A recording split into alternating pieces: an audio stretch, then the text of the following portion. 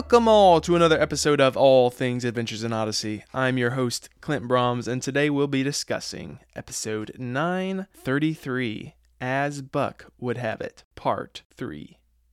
This is the final part and the final episode of Album 72, and let's dive right into this thing. The music coming in to the episode is awesome. Stone is chasing after Buck and Jules, and he identifies them. He knows who they are. He calls after Buck. He says that he only wants to help, and I still really thought that he was a good guy at this point on my first listen. Buck's car won't start, so they take off running. Jules, of course, falls and twists her ankle. We get a nice scene with Eugene and Katrina at the grocery store. Some verbal repartee about bacon. That is always much appreciated. Any reference to bacon, thank you. Jules is in the gas station, and she immediately starts calling out to the first person who opens the door, and it's, of course, Adam. And we realize, no wait, he's definitely bad.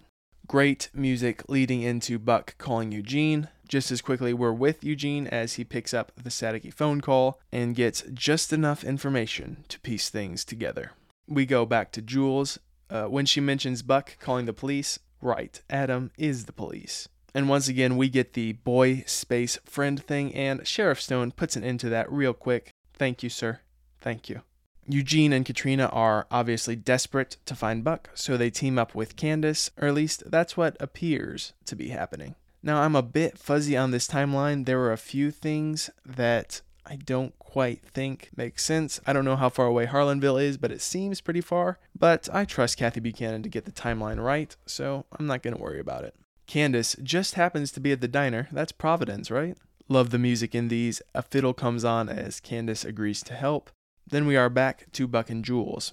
We get that Cash had a crisis of conscience, and we get a flashback to when Stone forced Cash to take him to the diamond. Things get out of hand, and Cash ended up dead. Buck is very angry with Sheriff Stone, obviously, as one would be. We find out here that he destroyed the map, and Sheriff Stone starts roaring with anger.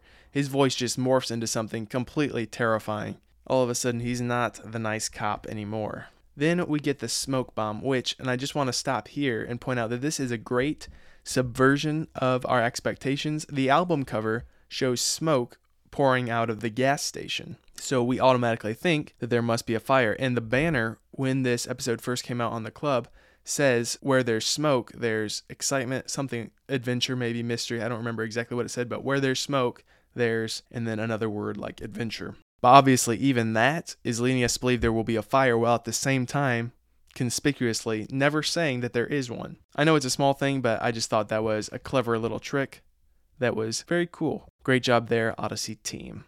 And we get both Eugene and Katrina helping Buck escape the gas station and Sheriff Stone. In a podcast, Luke Gano said that he pulled one line each from Eugene and Katrina in other episodes, Eugene from Prisoner of Fear and Katrina from Divided We Fall, and inserted them into their dialogue in that very hectic scene. And I listened through, and I think I have figured out what those lines are. I believe Eugene's is, "I've got you," and Katrina's is, "Follow my voice." I think. I could be wrong. And obviously, the whole point of this is to help Buck realize just how great his foster parents are. And I really like that Buck realizes and acknowledges just how awful he was in part 2.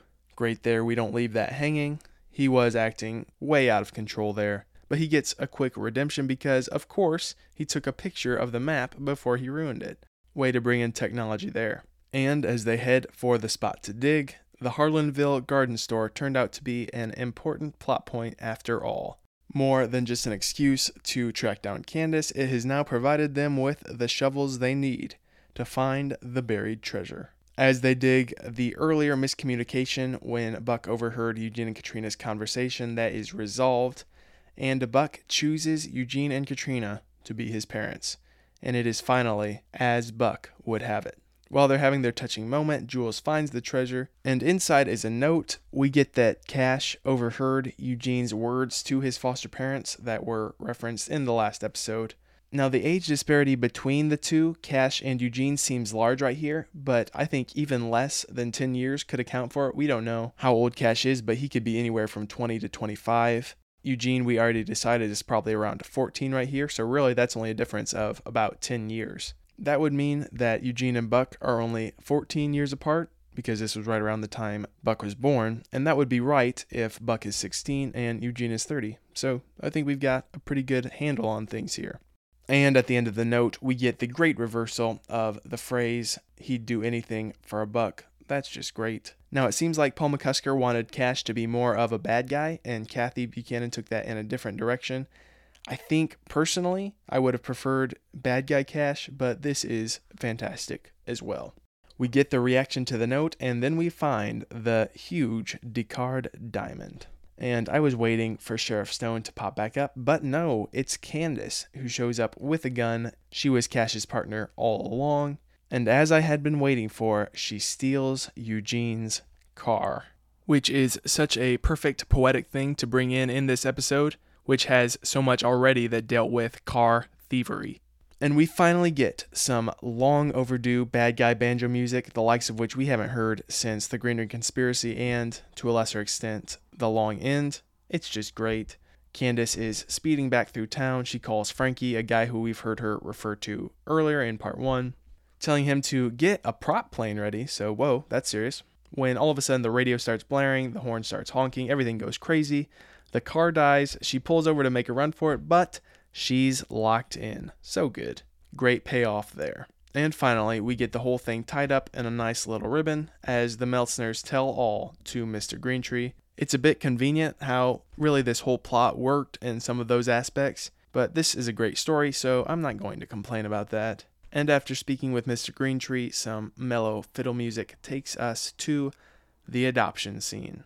And Buck is officially a Meltzner. We hear Woot and Witten County all cheering in the background. That very much helps to fill out the courtroom. And as it should be, Eugene gets the last word, indeed, as they head to Wits End for a celebration.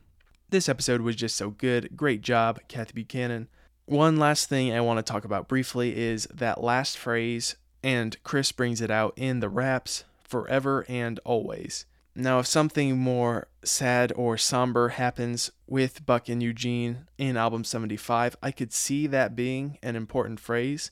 Buck had just gotten in this family, and he believed they would be together forever and always, but then perhaps, and again, I have no idea what's going to happen, but perhaps something happens to separate them. We don't know what the nature of that will be, if anything like that even happens. So I could see that being used again, brought back up in album 75, but we shall see. All right, that finishes off album 72, which is one of the best albums ever. So good. And that's all for this season of All Things Adventures in Odyssey. Next time, we'll begin our overview of album 73, 28 Hours. I am super excited about that. I have a whole lot to say. We'll have a little bit different music.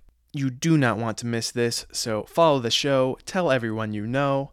I'd love it if you left a 5-star rating and review. All of that helps. And until next time, I'm looking forward to the adventure.